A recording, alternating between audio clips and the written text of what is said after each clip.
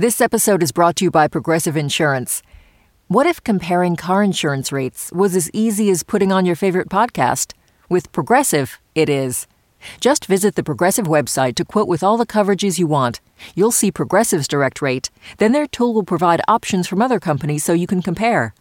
All you need to do is choose the rate and coverage you like. Quote today at Progressive.com to join the over 28 million drivers who trust Progressive. Progressive Casualty Insurance Company and Affiliates. Comparison rates not available in all states or situations. Prices vary based on how you buy. Listener supported. WNYC Studios. Wait, you're listening? Okay. All right. Okay. All right. You're Listening to Radio Lab. Radio Lab. From WNYC. See? Yeah. Hello, I am Louisa Miller, though I go by the name Lulu.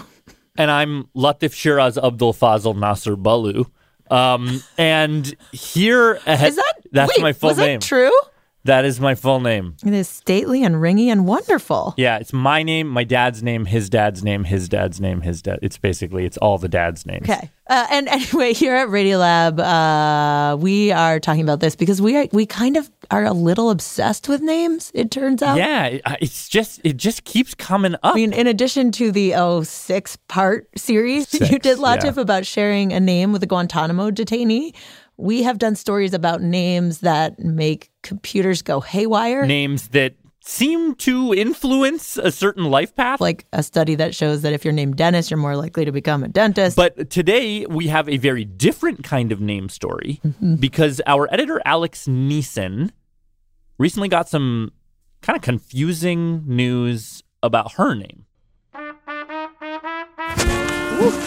You see these wasps?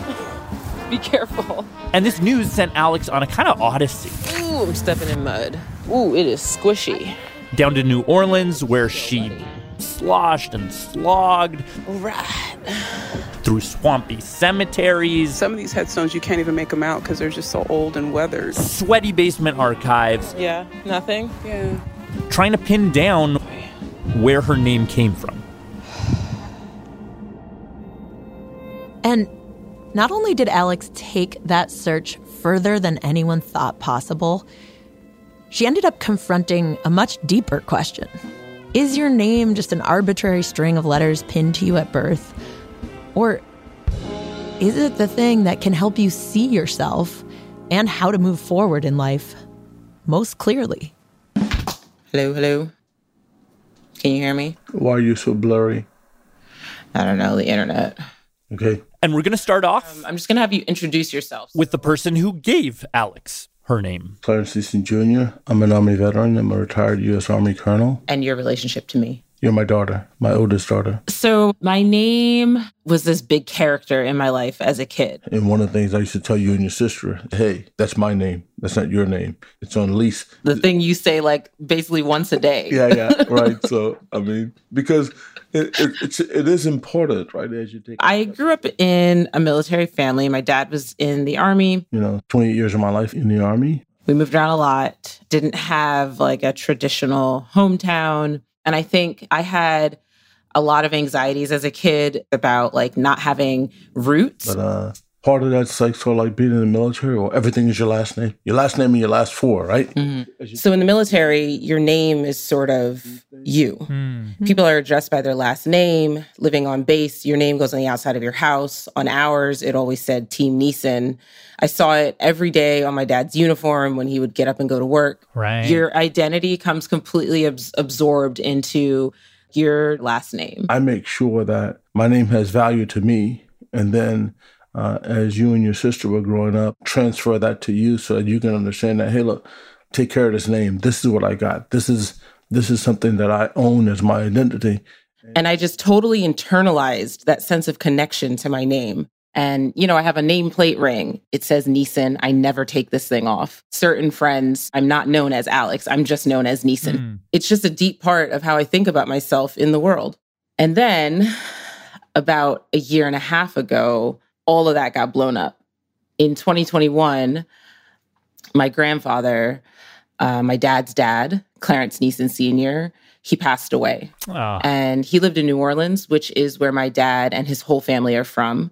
And this was, peak COVID. So I wasn't able to go to the funeral, but my parents went. And they brought me back a program from the funeral that has like the obituary and everything. It's got my grandpa's name and his birthday, and it lists who his parents were. And so it says, I'm just going to read it to you. Our beloved Reverend Dr. Clarence Neeson Sr., Senko, Daddy, Pawpaw, Uncle, Rev, Doc, so those are nicknames, entered this world as a gift to the late Edna Jackson and Wilson Howard. Howard?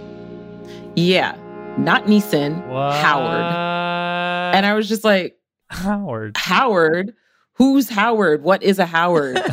And also, where did Neeson, this name that was such a big part of how I thought about myself, where did that even come from? Hello? Hey. Hello, can you hear me? You can hear me? Yeah. So I called up some of my aunts, Karen, Cheryl, and also my dad, Right. and started asking questions. Did you ever learn anything about who your paternal grandfather was? I mean, so they all knew that Edna Jackson was their dad's mom and Wilson Howard was their dad's dad. Oh, yes. I mean, we saw him whenever he was in town. And my Aunt Cheryl, she had met him. But my Aunt Karen and my dad, they didn't really remember him at all. it's a very sparse memory. Don't. Yeah. I don't know. Because like I said, we didn't spend much time with my father's people. Okay. And did you ever... And when I asked, do you know why we're called Neeson? No. Nobody knew.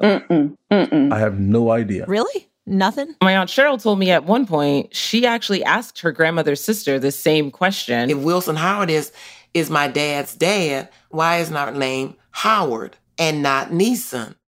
And she said that was adult business. There was sort of like kids' business, and then there was adult business, right? We never really talked about it. And then I don't think my dad really knew either, because every time you talk to him about it, it was like, well, it's a situation. I'm like, what's the situation? Well, you don't need to know that, but you are a Neeson. Like, okay. So nobody knew much about Wilson Howard, and they had no idea where the name Neeson came from. And the weird thing was, my dad and his sisters all feel very much like Neesons, are proud of the name. When it comes to where it actually came from, well, I haven't known this far in life, so it's not going to necessarily change anything. They just didn't seem to care. I just never had a desire or an intense interest in it. Really? Why not? I don't know. Maybe it was just like Neeson. Like this is a variation of an Irish name. Like that doesn't make sense in my context. So I always knew that like for Black families, the whole idea of tracing your history through your name, it just doesn't take that long before you get to the generation where whatever name it is that your people were going by was imposed on them. So it's easy to look back and see all that mess and just decide not to step into it. Right. Huh.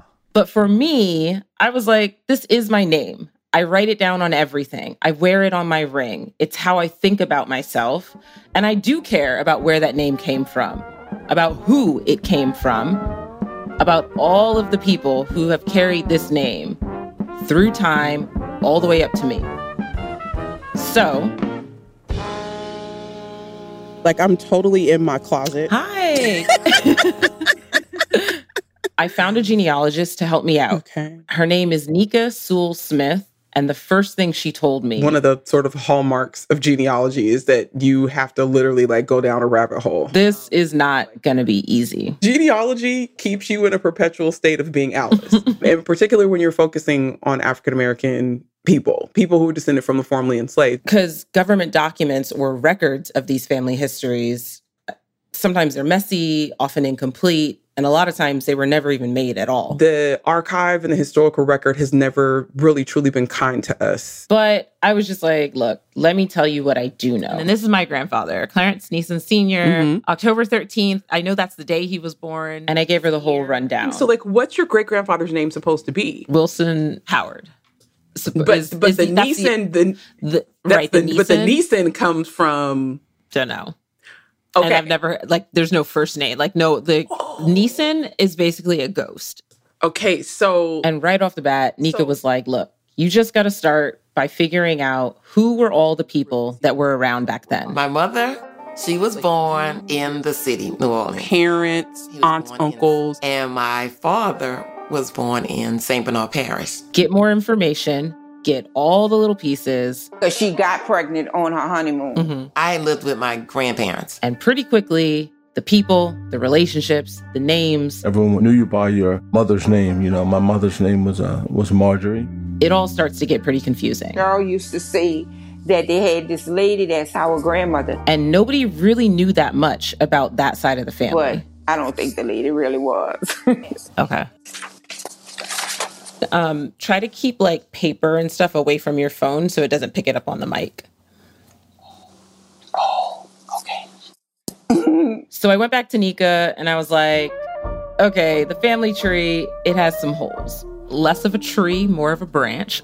That's okay. We've got, But she was like, look, let's just start looking for documents. The census, birth, marriage, and death certificates, anything where a father's name could be captured. And so over the next 7 months, Nika and I started checking in every week.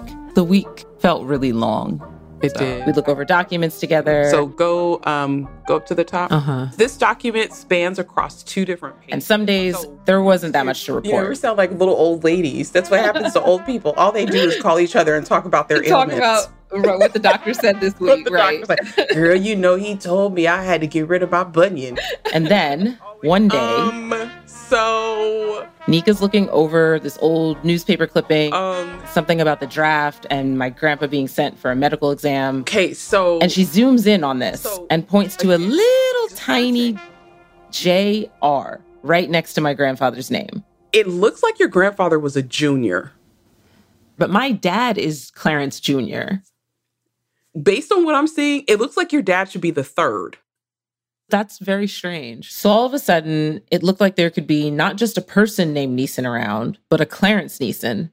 Clarence Neeson, Sr. Correct. So, you know, we started looking for a guy by that name around 1937, which is when Edna gave birth to my grandfather. And pretty quick, I have never seen this before, a possible candidate popped up. So for this, these are convict and conduct registers for the state of Texas. A form that was filled in by hand, dated 1942. They're noting that this man is 25 years of age, 5'6.5", 139 pounds. They note him as being Black. Of course, at the time, he's a Baptist who wears a size 9 shoe. Okay. And robbery. That's what they claim was robbery. Let's see, date of birth, 1917, birthplace in Louisiana. He's a resident of New Orleans. Okay. Here's another Clarence. He's old enough to be your great-grandfather. Out here robbing folks, allegedly. For the record, he pled not guilty, but he was convicted and he did do jail time. The plot is thickening. It is. Who is this Clarence Neeson? But, you know, now we had a guy and he had the right name. He was in the right place at the right time. And maybe he could possibly be my actual great-grandfather. Or, for some other reason, is just the guy whose name my grandfather got. So I would research him and have him in his own kind of like tree so you have all his details together. That meant more research, more phone calls. I now had 2 possible family trees. Oh, stinking hilarious. And then Nika finds a key detail in the El Paso Times. This is Thursday, August 27th, 1942. Tucked into another article about this Clarence Neeson's robbery. It says robbery charged New Orleans Negro. Like a specific brand of Negro, the New Orleans Negro. Right. Like I'm watching a nature documentary. The article mentions that a few years earlier, this Clarence had married an Octavia Jackson in New Orleans in 1938. So we've got a marriage record, but because family... So we go looking for the marriage license. The goods. See, this is pulling up 1,000,001 things. Okay, see, here we go. Octavia, this is the right person. Ooh, She was 17. Look at him robbing the cradle. How old was he? He was 21. Whoa, oh no. Oh no. Wilson Howard. What? On the marriage certificate, listed as one of the witnesses is Wilson Howard. What? Okay. Wait a minute. Wait, the other great-grandpa contender? Yeah. Whoa. He would have been 20 years old at the time. What? No. What? Okay, wait a minute. Wilson Howard witnesses. Oh no, they were friends? Oh no. Oh my freaking gosh. Okay. Were they friends? We can't know for sure if they were friends or not, but on November 19th, 1938, it was a Saturday, these two men stood in the same room in New Orleans. Maybe it was a church, maybe it was at City Hall. Probably they were both dressed to the nines, and Wilson Howard watched Clarence Neeson get married. And this would have been just a year after my grandfather was born. Like, I cannot. Grandma Edna, like, girl. Ooh, yikes. What is going on? I'm kind of paralyzed because I don't even know. Was it like a Wilson and Edna creeping on the low situation? Oh my goodness. Or it could be the other way around, right? I don't know. Okay, so what are you thinking, Alex? Like, what's what? So at this point, there's a bunch of stuff going on in my head. I wanted to know more about this Clarence Neeson senior guy, who is maybe the reason my name is my name. But I also was like, what's going on with Wilson Howard and Edna Jackson and Clarence Neeson senior? And is there a way for me to figure out who actually is my great-grandfather? Whew. You see these wasps? Be careful. And at that point, I decided we got to go to the place where it all happened. Do you think there are snakes in here? And so a few months later, Nika and I, plus whoa, it is warm, producer Annie McEwen, found ourselves in Louisiana. Right. Because first of all, there's only so much you can do online. A lot of things have not been digitized, and we were going to have to go into the archives and dig them up. Snakes? I saw a few of them down there. And second of all, I just had this feeling that I wasn't going to truly understand these three people, that I wouldn't really get it unless I went to the place where they had lived their lives. Mine says walk-in hours, I think. This looks like a decently old cemetery. First stop, we knew that Clarence Sr. was buried in Texas, so we weren't able to visit him. But we thought it only right while we were in the neighborhood. Oh, Wilson, where art thou? To visit the resting place of the other man who might be my great-grandpa, Wilson Howard. Where are you, Wilson? In a cemetery just southeast of New Orleans. Kind of a squared field. It's next to a baseball diamond. It's pretty crowded.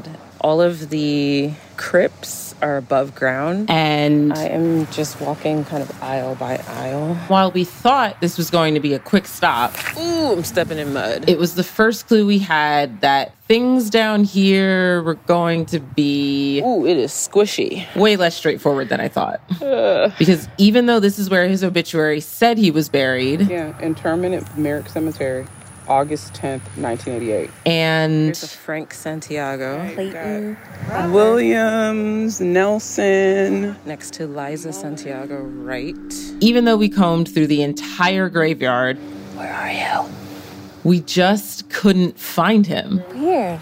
Yeah. In fact, all these people are supposed to be buried here. There was supposed to be a whole bunch of Howards in that graveyard. And we can't find pretty much any of them. So then we thought, wait, could the obituary be wrong?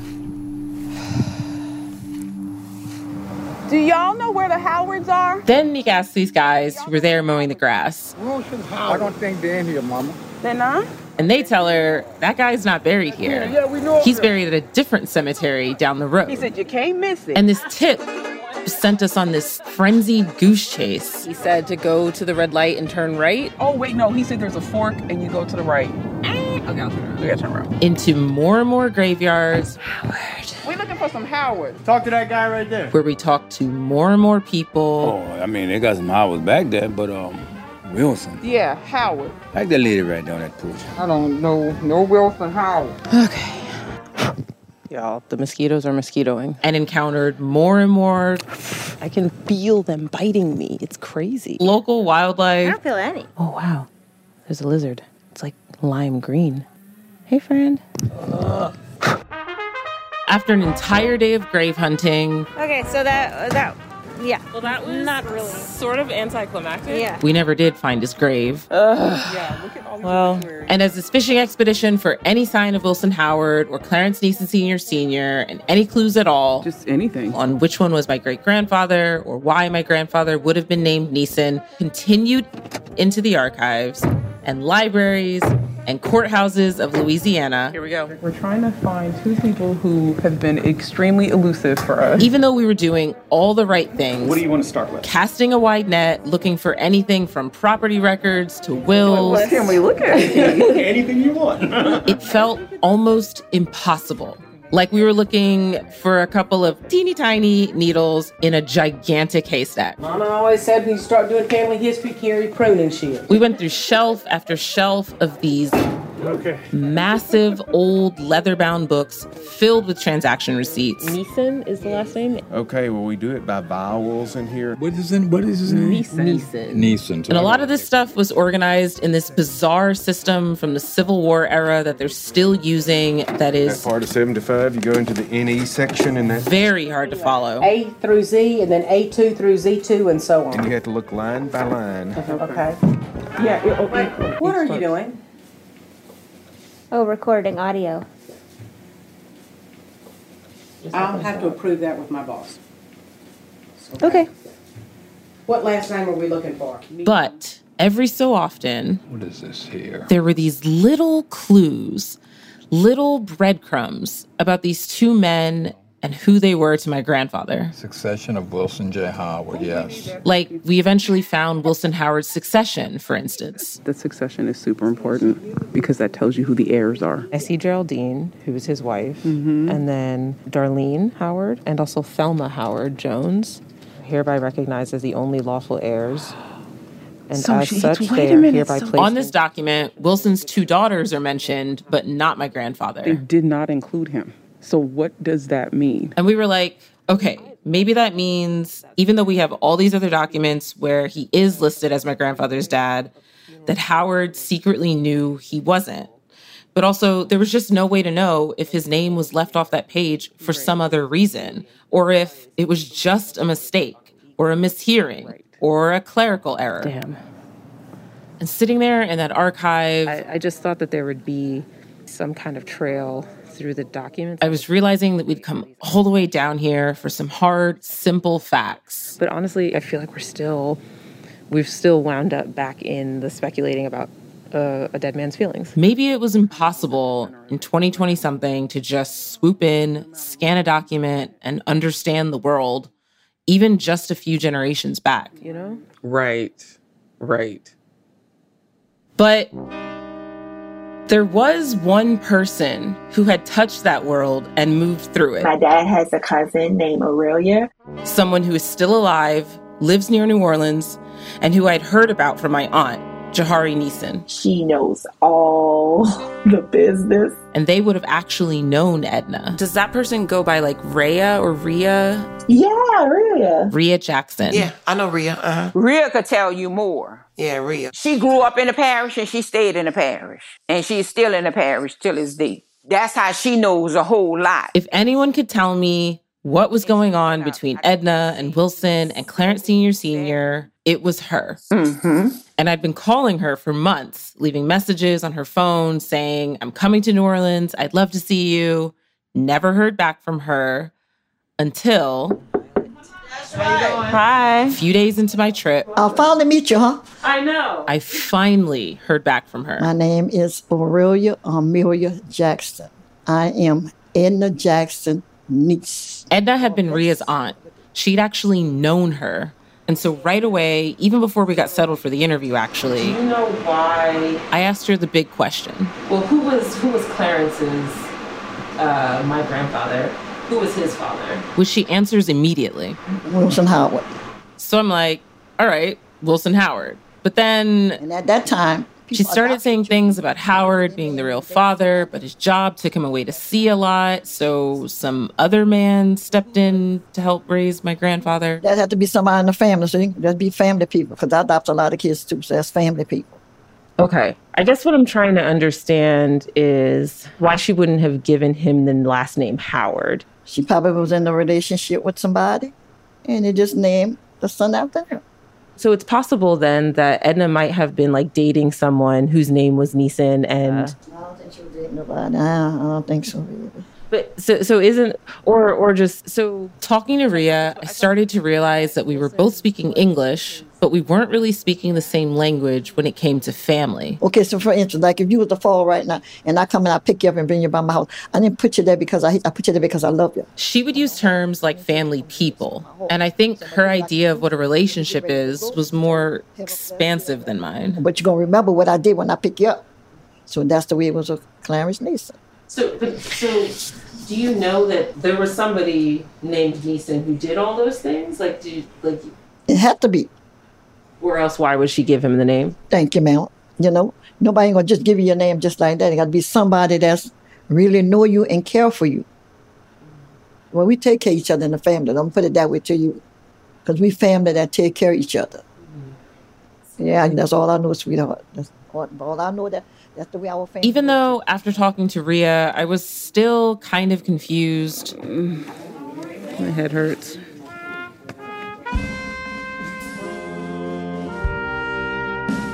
You ready? Yeah, we're ready. It felt like Howard and Clarence Sr., they were who Rhea called family people. Howard was at Clarence Sr.'s wedding. It sounded like maybe they'd both taken care of my grandfather at different points. And they both clearly had some kind of connection with the woman at the center of this story, Edna. We're at Ellen's cemetery. And the gate's open. Who was buried at this grassy little courtyard cemetery surrounded by industrial buildings across the street from some houses. We're here to look for my great-grandma, Edna, and I'm hoping we can find her. So much of this, we just didn't have a whole lot to go on, and we're like grasping at straws so much of the time. It has felt like... I sincerely hope there's not poison ivy in here. Because that would friggin' suck. Oh, here she is. You found? Yep. This is Edna? Yes, Edna. Let's see. Edna Jackson, January 4th, 1904 to October 1st, 1991. Forever in our hearts. And there's an angel. Here she is. I have a lot of questions that more and more I suspect only she can answer. She had a son and gave him a name.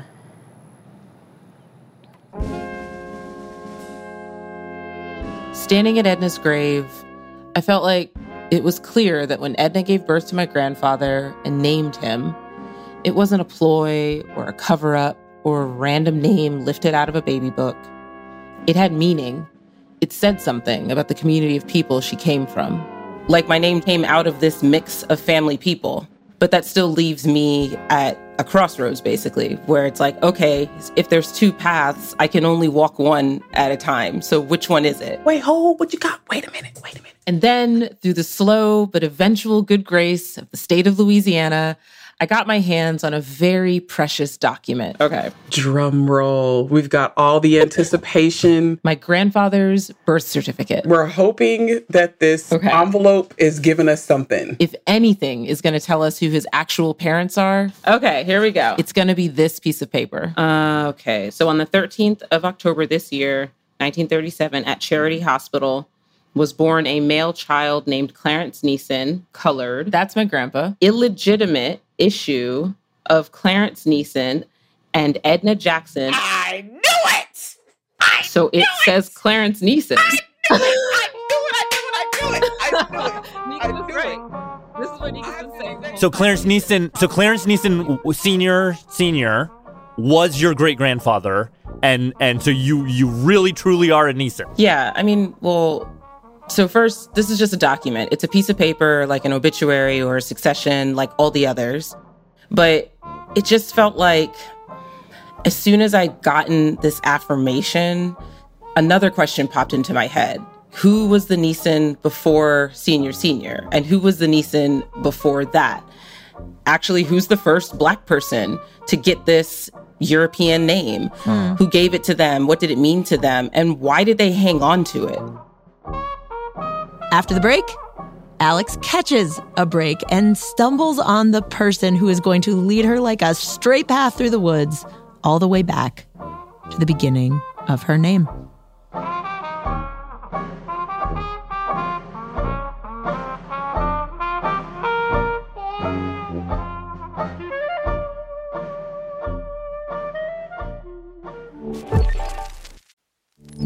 Radiolab is supported by BetterHelp. Whether it's already 2 a.m. on a fun night out, graduation time, a new year, we can find ourselves wishing we had more time, wondering where it all went.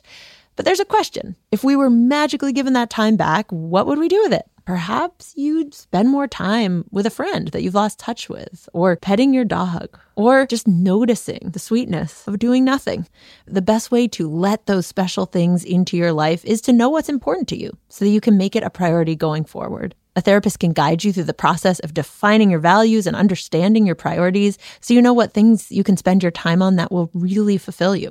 BetterHelp offers convenient, affordable online therapy that comes to you. Start the process in minutes and switch therapists anytime. Learn how to make time for what makes you happy with BetterHelp.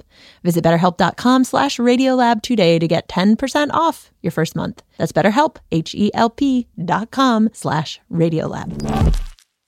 When you see actor Danielle Brooks on the red carpet at the Oscars, she will be in full glamour and in grief. I've been with Sophia for so long. And I just know, like, after the Oscars, that chapter is really done. And that saddens me. I'm Kai Wright. A star of The Color Purple honors the role that shaped her career. Next time on Notes from America. Listen wherever you get your podcasts.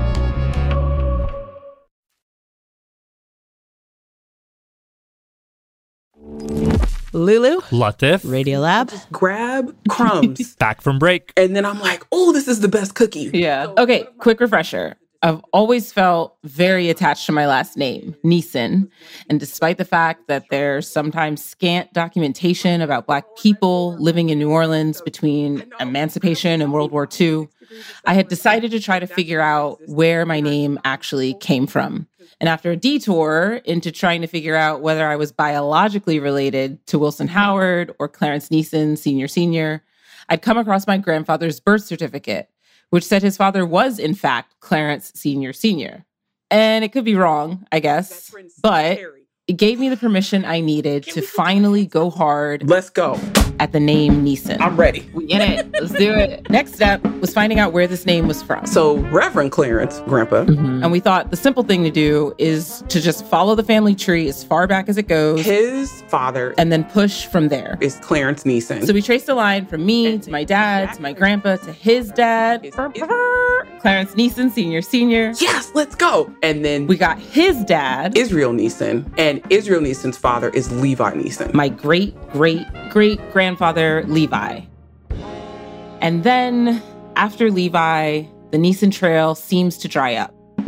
Dang it. Which means, next, we need to find out as much as we can about who this Levi guy was. Okay. Over here. Right. And so Levi... We learn he was born, as best we can tell, in the 1840s, pre-Civil War, which means he could have been enslaved. But as we begin to gather documents on Levi, we start to notice misspellings. Leesom. We find his last name spelled Leesom, also Neeson, also... Hold on. Neesom. Neesom with an M. They're just all over the place with this name, I really gotta say. So wait, I mean, is there a chance this could be a different person entirely? Yeah, because Leesom, it feels like so different from your name now. Right. But whenever we came across a misspelling, Nika would always say... Number one, spelling doesn't count. We're looking for phonetics. Because these forms are often filled out by white clerks who may or may not have heard right or even cared to pay attention to how the person in front of them was pronouncing their name. So what do? You collect all these different names, and then we need him to be at the same place at the same time. Match up other life details. Got it. And so now we knew we needed to widen our search to include a whole bunch of different spellings of Levi's last name. Let me see. And where did the... Wait. When we did... Wait! What? Oh! Okay, sorry, Nika gets really, she's excited. She's pumped. Wait. This is the best news of the freaking week, dude. And I was like, why? Tell me, what is happening? Look at this black man who was in the Civil War. And we've got She found documents that said that Levi had fought in the Civil War. Oh my gosh. Okay, this opens up. I'm telling you. Oh, you don't even understand. Wait, why is she so excited? Why is this such a big deal? Because while documents specifically for Black people in this era of history were quite scarce, if there's one thing that the United States does well, it documents its military obsessively. And so... Oh, this is great. We needed this break. After 6 months of exhaustive digging... Oh my gosh, I might actually do a cartwheel. And just basically picking up crumbs. Yes! All of a sudden... There's a ton of information on this card. We learned that when he was 20 years old... Black hair, black eyes, black complexion, 5'7". He found his way to an enlistment office. Enlisted in New Orleans, November 4th, 1864. He joined the Union Army. 11 days later, he was mustered in. Look, bounty paid $100. Which is almost $2,000 today, so... He's balling. He is out someplace. Getting his life. We learned he joined as a private in the 92nd United States Colored Troops Infantry. There were random details of things he did in the Army. Repairing roads from Baton Rouge to Clinton. We learned he died in 1921 and... Emile Labat, he was one of the early Black people that had a mortuary in New Orleans. We even learned the name of his mortician.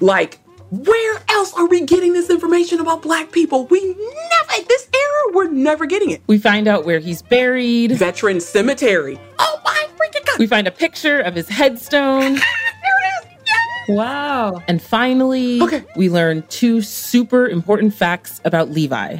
We learned his mom's name, Viney, which pushes us a little further down the Neeson family tree. And we learned the name of the parish where he was born.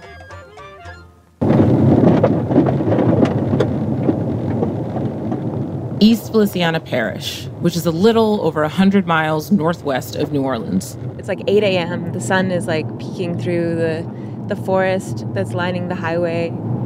It's foggy, lots of crows everywhere, and a lot of roadkill. Finding the general area where Levi was born is such a big deal because if Levi was enslaved, he probably was born on his enslaver's land. It feels colder here, too.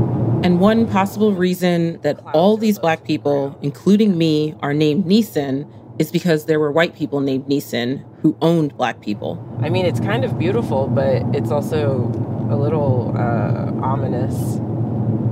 Yeah.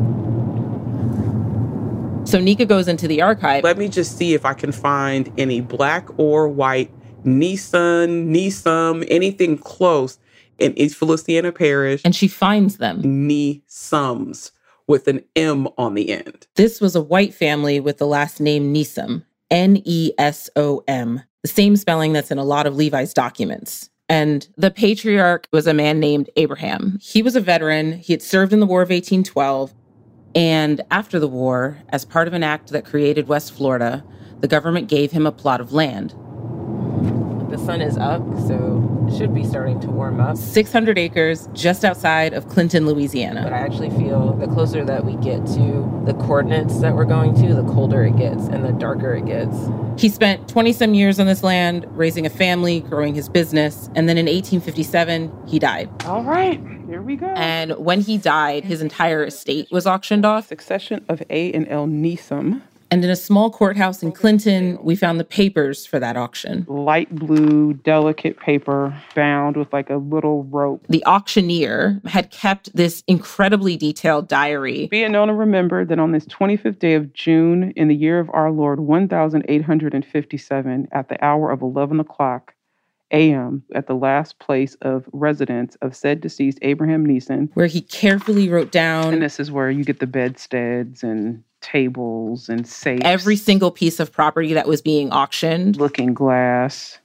Axes, wagon. Farm stuff. Blankets, quilts, curtains. All the stuff that you have in a house. Clothing. And also documented in this auctioneer's diary. Each one of these is a different person? Mm-hmm. Were 33 enslaved people. Negro woman Amy, age 60 years old.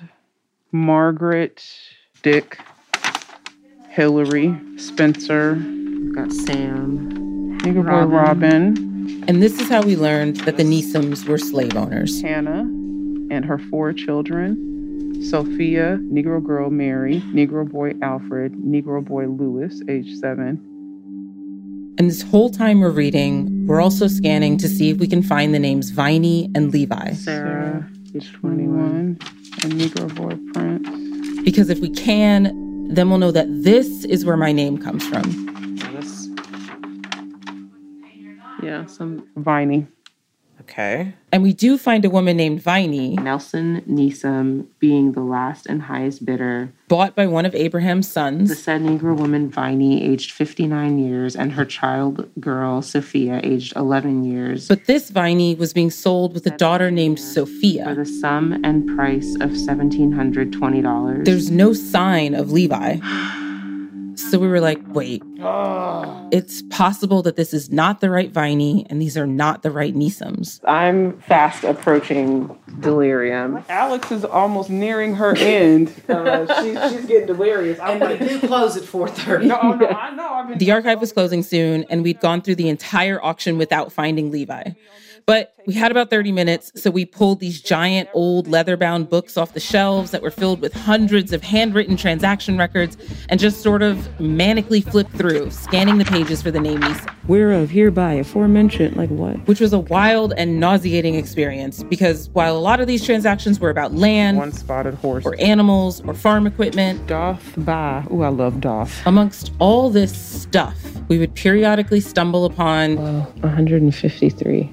Enslaved people. These giant lists of people. Little William, 11 years old. Humphrey, Peggy. There's a 2-year-old. There's an Alzy and an Ibby who were 2. Age 9, age 8, age 5, age 11. Yeah, these are all kids up here. And even though we were short on time, it felt like we couldn't not read these people's names. And then the list continues on the next page. Because we knew that for some of these cases, this was probably one of the only official records that these people had ever existed. William, 5. Anthony, 8. Little P, 8. Henry, 11. Cornelius, 3. This looks like Hamilton, 3. And then the next page would be corn and fodder. Back to farm stuff. 7 head of horses and mules, land. After scanning as fast as we could through as many of these pages as we could, and just as they're about to kick us out of the archives, 1851, October 10th, 1851. We find a transaction dated 6 years earlier than the auction when Viney was sold. Abraham Neesom and William Franklin Neesom. Abraham, the patriarch, is selling to his youngest son 6 certain Negroes of the names. 6 enslaved people.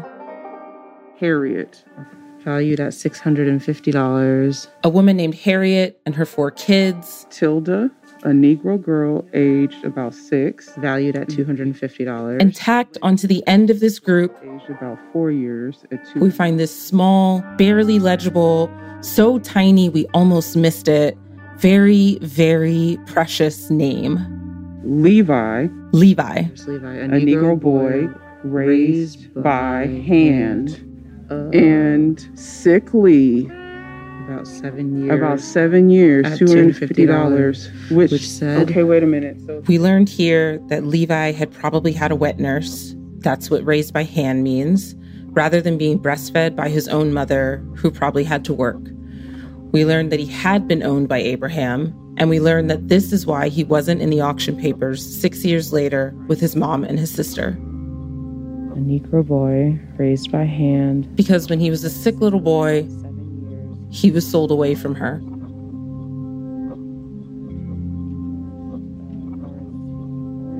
Finding Levi here was like finding the last link in the Neeson chain. interesting to have that ring right next to this sail here. Yeah. Yeah.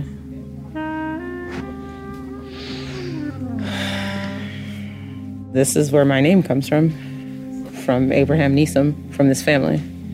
Yeah.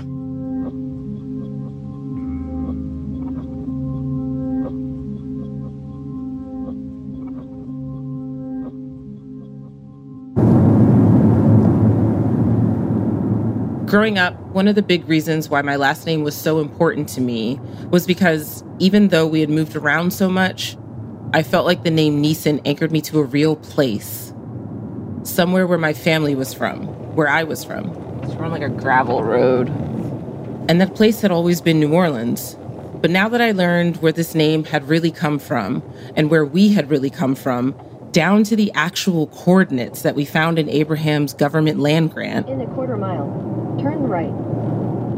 I had to go there. We should be pulling up. And after driving about 2 hours northwest of New Orleans, it's just a big open field to the right. We arrive at this meadow, sort of on the edge of the forest, and park in front of this short bit of fence and this massive real estate sign. Becky and Becky. It's two Beckys. Becky Auckland. Where two smiling white ladies, both named Becky, were selling this meadow in plots of land. And it's going to be a housing development eventually. Oh, wow. What the heck? I know.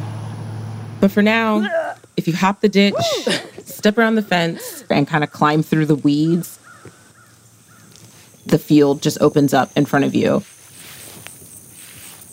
It was filled with tall grasses, wildflowers. You could imagine cows or sheep grazing peacefully on it under this big blue sky. Yeah, I mean, it was beautiful. This was the land where Levi was born. And it was here that as a little boy, he was sick and was sold away from his mother. And now here I was, his great-great-great-granddaughter. And what I wanted to do was think of something important to say, something worthy of these people. But instead, I just wandered around, feeling extremely overwhelmed. I don't really know what to say. And not able to articulate why. It was an orange butterfly just passed. It just landed near me. I just feel uneasy here.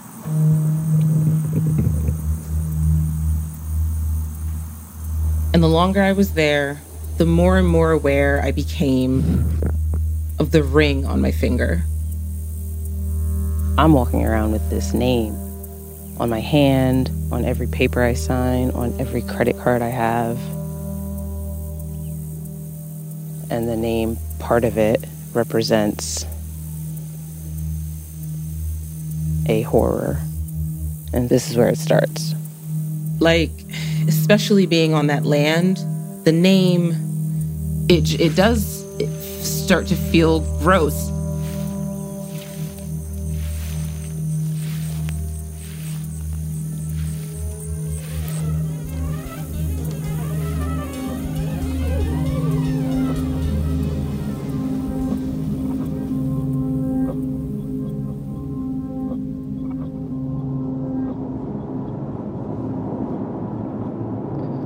Should we have expectations of feeling whole when we go back to these forced work spaces? Were you seeking wholeness by going to Abraham's land grant spot plantation? Or was it just to see what happened?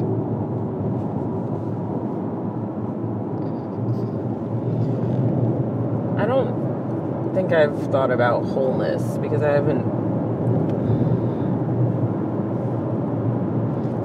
feel very overwhelmed, and like I can't, it's hard to process everything this whole week right away. So when I try to think like, how do I feel? A lot of the times the answer is I don't know. So I don't, and I feel a lot of pressure to have a feeling, you know. But a lot of the time the answer is just like, it's just soup in my head. My brain feels like it's reaching its CPU capacity.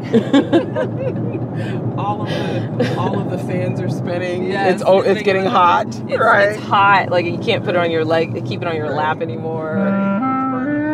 Brain is struggling. How do you move on from this land and from Abraham? How do you keep being a Neeson after you know where the name came from?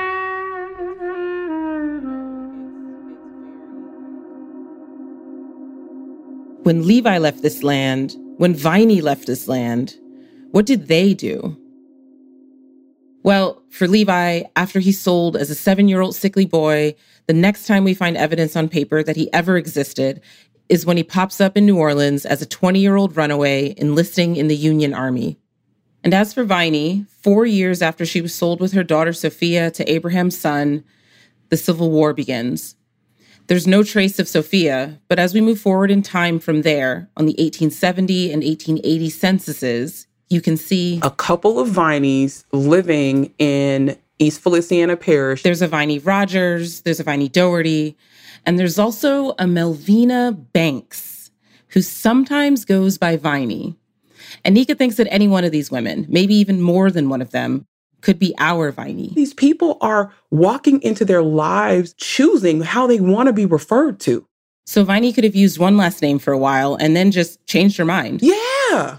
Anyway, maybe the bigger clue that one of these is our Viney. It's going through all of the enslaved people one by one. Is that list of people who were sold on the same day she was? Some of those people are in the same community as these Vineys that I found. Offer for sale Negro woman Amy, age 60 years old. Like, one of these Vineys has a neighbor named Amy who's the right age to be the same one from the auction. And I'm completely positive that it's her because her name is listed as Amy Neeson. There's also a Susan and a Louisa and a Millie living nearby, and all three of these people were sold in the same auction that Viney was. It's still the same community of people. And it's in this community that Viney made a home and grew old. And actually, for a long time, we could find almost nothing about her until in 1890, Melvina or Viney Banks submits a pension application for Levi Neeson. Okay, so this is the thing that I want to show you. Okay. So if you just click this link, it's an image. Okay, I see it. Looks like an index card, kind of. Yeah, this is from a collection of military documents that we found online. Viney hasn't seen her son Levi since he was a little boy, but 25 years after the end of the Civil War, as a very old, very poor woman, she must have somehow heard that Levi had served as a soldier in the Union Army and thought, if he died in the war, then let's apply for his pension. And the kind of small but incredible thing here is that since she's been free, there's been no documentation that Viney's ever used the name Neeson. But here in this form, it says name of dependent, mother, Neeson Viney. She uses this old name, the name of her enslaver. Why would she do that? Oh, that's a great question. So one of the things that we see with enslaved people is the name that their enslavers had is often an identifier for their relatives that were sold away from them or separated from them to find them. This is historian Dinah Ramey Berry. And I called her up because this is the kind of question she thinks about every single day. People ask, well, why did people keep their quote unquote slave name? You know, you hear that in contemporary conversations. Mm-hmm. But often enslaved people, until they could reconnect with their biological family or the family that had become a biological family for them, sometimes they chose to keep that name. Or in Viney's case, use the name as a marker in space. And sometimes the only way they could trace after being sold or separated, you know, across county lines, across state lines, was a name. One name. So Viney puts down this name, the last name she ever knew her son to have. And she files this application and she waits for a reply from the government. But there wasn't a certificate granted. Her application was declined because it had already been granted to someone else. To Levi, because he wasn't dead. What? Whoa. And here's what we could find out about him. He's kept the name Neeson. He's now a man in his 40s living in a cabin on a plantation just outside New Orleans in St. Bernard Parish, where he rents an acre of land and plants vegetables. He's got some health problems, chronic rheumatism, complications from a really bad bout of smallpox, and about 2 or 3 days a week, when he can, he works for an Italian family on their vegetable farm. We also know that living in the cabin with him was his wife, a woman named Celia Hall. We know that they ended up ultimately having 6 kids named Levi, Mamie, Elizabeth, my great-great-grandfather Israel, Harry, and John, all Neesons. And we can't know because, of course, there are no documents on this. But it's possible, and I hope, that because Levi kept the name Neeson and Viney used the name Neeson, that they were able to find each other. Wow. Wow. I hope they traveled the 100 and some miles that separated them. I hope that Viney got to visit Levi's cabin. Maybe they went outside in the late summer sun and picked vegetables out of his garden, tomatoes or cucumbers or zucchini, and made dinner together. And most of all, I hope that at the age of 97, Viney finally got to meet her grandkids.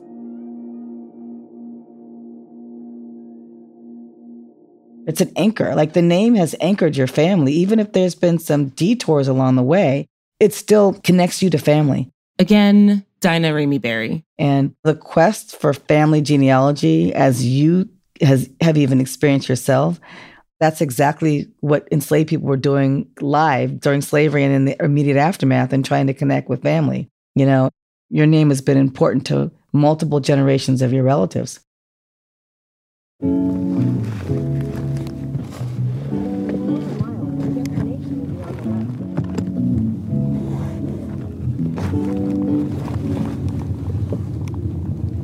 Whoa, where are we? One last stop, one last cemetery, this one for veterans. The grass is green and cut and trim. I don't fear mud on my shoes. No mud here. I've come to say goodbye to Levi. 12796 and 12797. Levi Leeson. Just a very simple headstone, very clean. USCT, United States Colored Troops. Here he is. He's right underneath a big tree.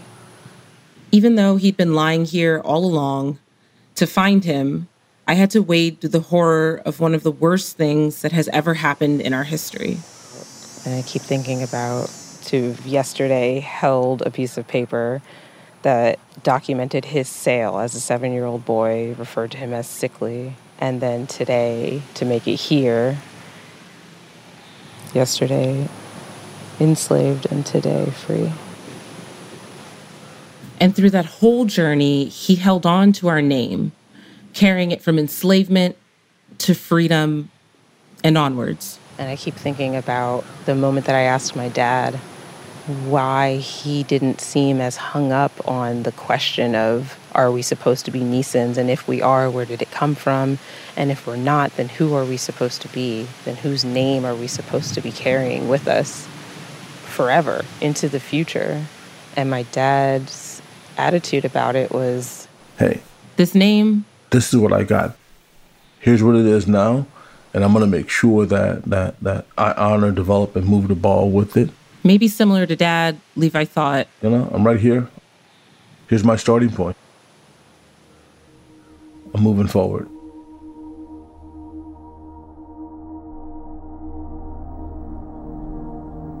Looking back, I found a lot of people, my people, holding on to this name like a bright line through history. Each of us for a different reason as it shifted and changed, connecting us all together.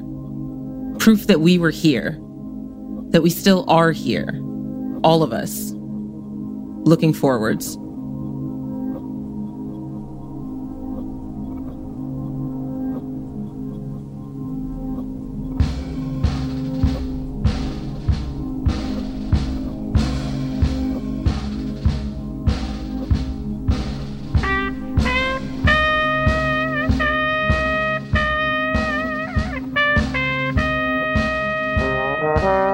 Still wearing that ring? Definitely. Never taking this thing off.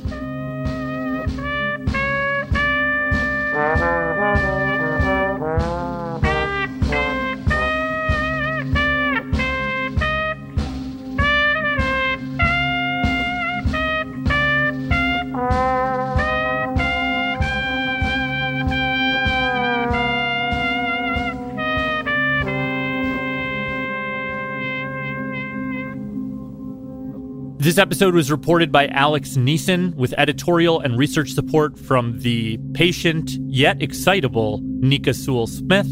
It was produced by Annie McEwen and Andrew Vinales with dialogue mix from Ariane Wack. Most of the music we used in the episode came from an amazing group of musicians we gathered here in the WNYC studios. Paul Brandenburg on trumpet, Justin Flynn on sax, Mark Miller on trombone, Kenny Bentley on the tuba, and Jason Isaacs on the drums, all recorded by Irene Trudell. Special thanks. Alex, you want to take those family thankses? Yeah. Family thanks? None of this story could have been possible without help from my aunts, Cheryl Neeson Isidore, Karen Neeson Dykes, Jahari Neeson, Keon Neeson, my uncles, Kevin Neeson and Anthony Neeson, who actually recently passed away, my mom, Olivia Neeson, my grandfather, the late Clarence Neeson Sr., or so we thought, and of course my dad, the person who started this all, Clarence Neeson Jr., or so we thought. And I also want to thank, I guess she's my cousin, Aurelia Amelia Jackson, also known as Rhea. Thanks also to Russell Gregg, Victory Velez, Asher Griffith, Sabrina Thomas, Nancy Richard, Katie Neeson, Amanda Hayden, Gabriel Lee, and Devon Schwartz. And before we let you go, we wanted to tell you about a show that exists in the same orbit or realm of the story you just heard. It's from our colleagues at WNYC Studios over at the show La Brega, a show about the Puerto Rican experience. They've just released a whole second season. Each episode is about a different song from the island. I loved one that's about this unlikely salsa hit about a father rejecting his own kid. El Gran Verón. En la sala de un hospital, a las 9:43, nació Simón. That episode ends up becoming this really tearjerkery story about a father and daughter. But the story that feels like it is truly in conversation with the one you just heard is called The Moon's Distance. And while in our story you heard Alex clawing into the past to discover that distance can create a closeness that we usually assume can't be had over space and time, this episode claws its way into the future to imagine a kind of connection between a castaway of sorts and their homeland. If that sounds a little confusing, let me just play a brief excerpt from the episode, The Tippy Top, where host Alana Casanova Burgess sets up the mischievous thing that they decide to do. There's a poem, Boricua en la Luna, that became a song. It was written by Juan Antonio Correger from Ciales, like my mother, and it was put to music and sung for the first time by Roy Brown. Una mujer de Aguadilla vino a New York a cantar. It's a song about not being in Puerto Rico, as so many Puerto Rican anthems are. But the message isn't only about yearning. It's about defiance, about holding on to your Puerto Ricanness wherever you are. It's the ultimate diaspora song, and it gets me every time. The narrator is born in New York of parents who left the island and who dreamed of one day returning. And it's a dream he shares as well. There's a line. He lives with the hope that one day he can reclaim what he has lost. Un Puerto Rico de ensueño, a Puerto Rico of dreams. And then the most famous lines, the last two. Yo sería borincano, aunque naciera en la luna. I would be Puerto Rican, even if I were born on the moon. That line, it says so much about what it means to be from this place, and to hold on to that no matter what. Nobody can take it away from us. It's such a profound and relatable feeling. We wanted to push it as far as it could go. And so, for this episode, we asked the renowned Puerto Rican writer Sergio Gutierrez Negron to imagine a new universe for Boricua en la Luna. The story he created is as rich and surprising as the song and poem at its heart, and I'm so excited to share it with you. And so, this is The Moon's Distance. Hi, Kelvin. This is Nanette. It is such a great episode. I love that they thought to do this and that they did it and executed it so well. So go check out La Brega, The Moon's Distance, or any of all the other episodes they have there. Thanks so much for listening. We'll be back next time. Catch you soon. Hi, I'm Tori Neeson, and I'm calling from Augusta, Maine.